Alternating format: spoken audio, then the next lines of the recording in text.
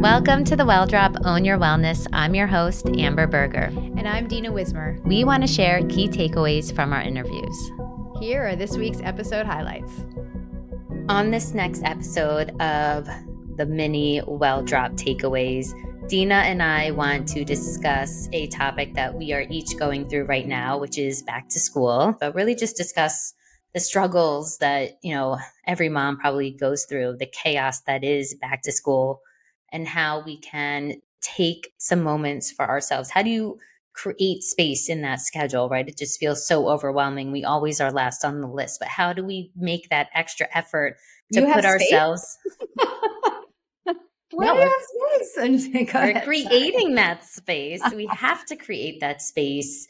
And what does that look like? What does that actually mean? For me, I think the only space, at least as a starting point, is just my morning ritual, which is just making myself a matcha or a coffee, and I add adaptogens in there. That is really the one thing that I kind of hold on to. I'll even wake up 5 minutes earlier in order to get that done. That's what's become my essential ritual, to just be like, okay, like I got this. Like that's I got this for the day.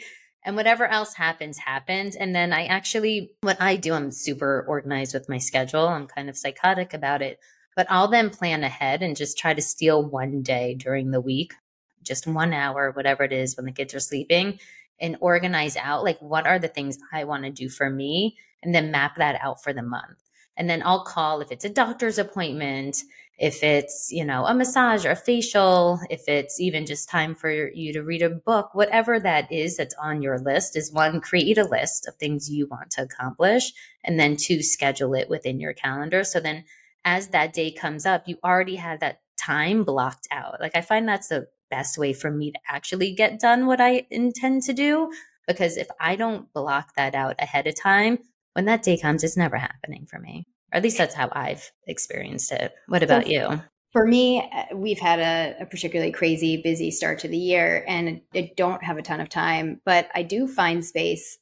I love my kind of dirty pleasure, or whatever dirty secret is, that I love to listen to political podcasts while I fold the laundry. And I know that sounds so silly, but any mother will understand that just the opportunity to listen to something that is your choice and not your husband's choice or your children's choice or whoever it is, to be alone, either cooking. Cooking for me is very meditative. I love to cook. So also I find that to be my space, my time, listen to what I want to listen to, have that routine of cooking something that you're familiar with, or folding laundry. Any time where I can choose what I'm digesting in terms of what I'm listening to, and it's something that I've chosen and I'm interested in, is therapeutic for me. It's kind of my time, and you can do double duty. You can do that while you're also doing something for your family at the same time. And you can find beauty in that. Like I said, cooking a beautiful meal for my family is meditative for me. Even in the craziest of times when I don't feel like I have 2 hours, when I don't have a minute in the day for myself, you can find moments that bring you pleasure and joy, and insert things that make you happy while you're doing other things. Just don't multitask while you're eating. Right. That's not the time. Have mindful eating. Yes. I like what you said, because you like to cook. I actually don't love to cook, even though I'm very specific about the type of food I have in my house. It's not one of my strengths. My husband is a better cook than me, but I'm somehow left with more of that task on a weekly basis than he is. So I found that in order to nourish myself, to have a positive attitude about cooking and giving it a good energy space, I also do find myself podcasting while I'm chopping vegetables or cooking. I usually will sometimes do it before I pick up the kids, depending on their day, or while they're doing homework. If they need some quiet, it's a perfect way for me to I put my headphones in and I cook. And if it's not a podcast, even music, I love music. So music to me is like really relaxing. So it's while I'm maybe doing a chore that's not my favorite chore to do, I find a way to still nourish myself through the same method of listening to something that's, nourishing my brain or nourishing my soul with music. Those little simple things. And I think we've talked about it with the experts we've had on so far, of the act of a ritual, the importance of that, and being present, and just being present in that moment. And don't look at what was and what's to come. Just you are wherever you are in that moment, and just appreciate the small things. Even just, it may sound silly, like it's a beautiful day outside. The sun is shining. My kids are healthy. That's a Yes. big deal. Something that I've been trying to be better at, because I think for years I was too exhausted to appreciate it.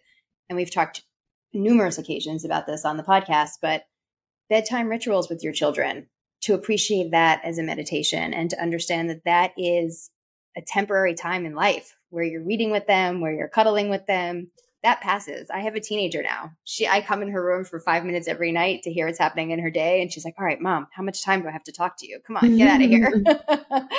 So to be mindful about it and to appreciate that even when the day is full, even when you're exhausted, and it is so hard because there are so many times I'm like, oh, I'm exhausted. I don't, let's just brush teeth and get into bed. To take a minute and understand that those nights are fleeting, and to appreciate it and to be mindful about it, it does renew the spirit and the soul. And I think it's good for the whole family. Yes. And I'm a big multitasker, and I'm really all about like, how do you be most efficient with your schedule and your day? And I like that you mentioned about the nighttime rituals. In my family, my kids love to talk to me and I love to talk to them, of course. We started this talkie time at night. So when they would shower or take a bath, that was our time to have that catch up session, because I felt that I had more energy at whatever time, if it was 6 or 7 o'clock rather than 8 or 9 o'clock, because to communicate. And that was when they could get my most attention without me really forcing it. And then the bedtime ritual was really a song and a tuck in. And so finding the balance for you, right? Like I know myself, I'm a morning person. Not everybody's a morning person. At night, I am fried. I am done. I like can barely even talk.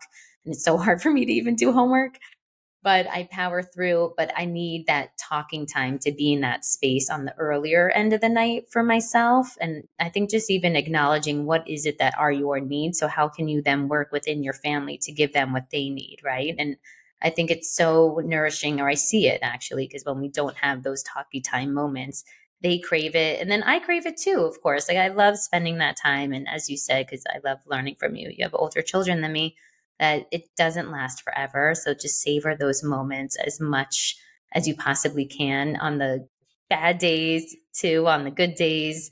I will say, as much as my daughter complains that I stay too long, she calls to me if I haven't come in yet around 9:30 to 9:45 at night. Mom, are you coming? Were we having our time? So I think there is, no matter how old they get and how teenagery they get, there's a small part of them that still understands that it's meaningful, which is really nice.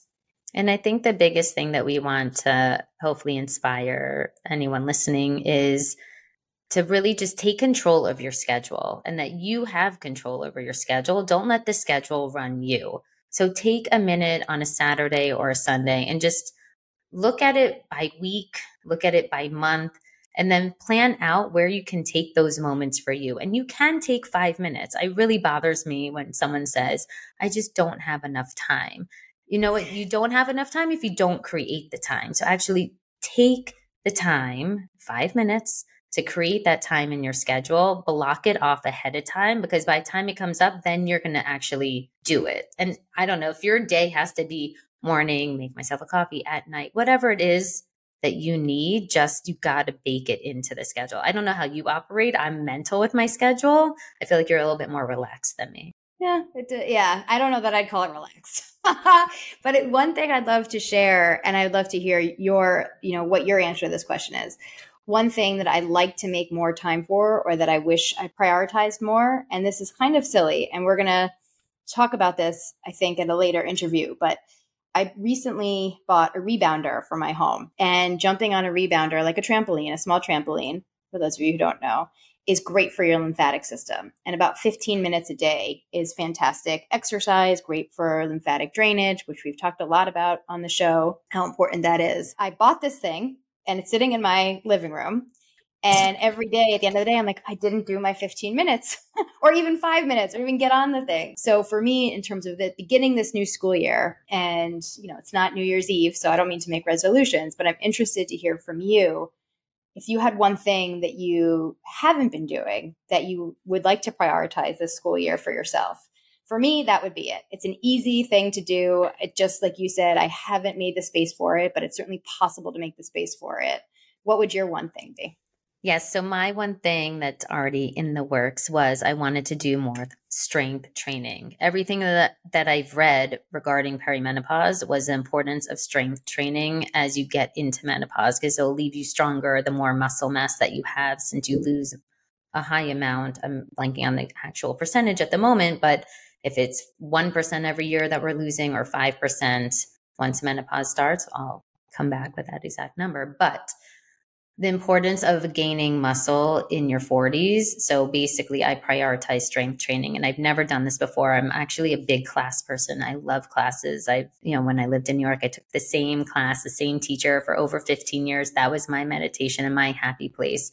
So this fall, I actually started working out with a new trainer, and I'm committed to at least 2 to 3 days a week, and doing boxing 1 to 2 days a week. And that's a big deal for me. I don't really care to do one-on-one. That's not interesting to me. But because of everything that I've read and the research out there, I'm really making an effort. And because of the way his classes, he does mini classes, I ended up doing semi-privates even earlier. So this way I could drop the kids off, go straight there, unless I have a work commitment. No excuses, 8:15, work out. At least I know I'm doing it 3 to 4 times a week, and come home. So far, I think I'm only 2-3 weeks in. I've made it on average twice a week, which is a win. I only used to do it maybe once a week. So anything more than what was, I think, is a win, and we'll see how it goes. Yeah. So, all right, if you can do twice a week, I can do 5 minutes on my rebounder, not 15. It's the baby steps, right? Yes, I think baby steps, sometimes 15. That sounds like a lot. And I am so curious. We'll dive into that rebounding and the benefits of that. If you have a phone call, maybe with your parents and they don't mind you like kind of panting on the call, so jump and have a phone call with your friends. It's all about how do you batch your time and get the most out of your time, with the limited time we actually have during that week. So, talk on the phone. They always say if you're having a phone call, you should be walking. That's how you get your steps in. So maybe for you, talking on the phone, you should be jumping. Yeah. Let's see. We'll report back. Yeah. And if there's anything that you're struggling with that you want to discuss, please reach out to us, message us at The Well Drop. We want to hear from you so that we can make sure that we are covering things that you're struggling with right now. We are all in it together, and we know the struggle is real, and we're just here to help you sift through the noise and help tell you things that actually work. Subscribe to The Well Drop on Apple Podcasts, Spotify, Amazon Music, Google Podcasts, or wherever you listen to your podcast. Share with a friend who can benefit from listening too. Follow us on social media at The Well Drop. The Well Drop podcast and content posted by Amber Berger and Dina Wismer is presented solely for general informational, educational, and entertainment purposes. The use of information on this podcast or materials linked from this podcast or website is at the user's own risk. It is not intended as a substitute for the advice of a physician, professional coach, psychotherapist, or other qualified professional, diagnosis, or treatment. Users should not disregard or delay in obtaining medical advice for any medical or mental health condition they may have, and should seek the assistance of their healthcare professionals for any such conditions.